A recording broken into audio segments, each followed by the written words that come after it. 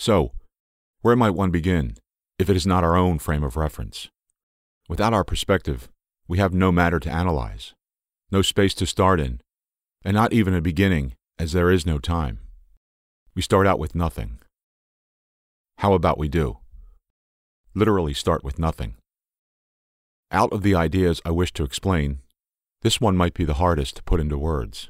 To some, this would seem like twisting definition, a play of words, but allow yourself to be open what nothing really would mean.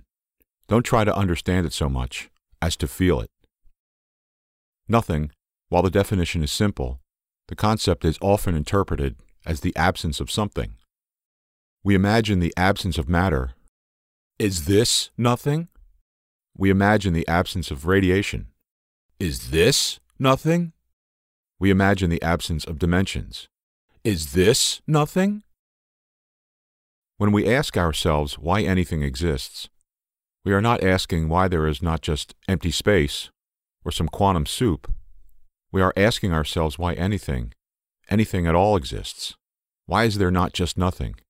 Pure, unconditional nothing. Only when we leave our own perspective behind can nothing take its true form, its true meaning. Nothing as nothing, a definition not open for debate.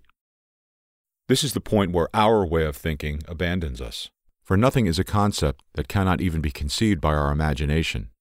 The reason for this, I believe, is that nothing in reality is as true as its definition on paper. Nothing is not a thing. Nothing, a concept to represent the opposite of something.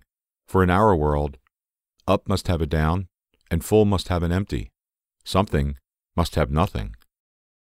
Only in the absence of anything, there would be nothing. But in a pure and naked existence, why would there be a preference for one or the other? Consider the following. If there is nothing to prevent something to be. If there is something, this is everything to prevent nothing to be. Of course, the concept of nothing can never fully be grasped, and this is just my take on it. But to me, nothing, when taken in the truest meaning of the word, is not a thing. Therefore, there is something.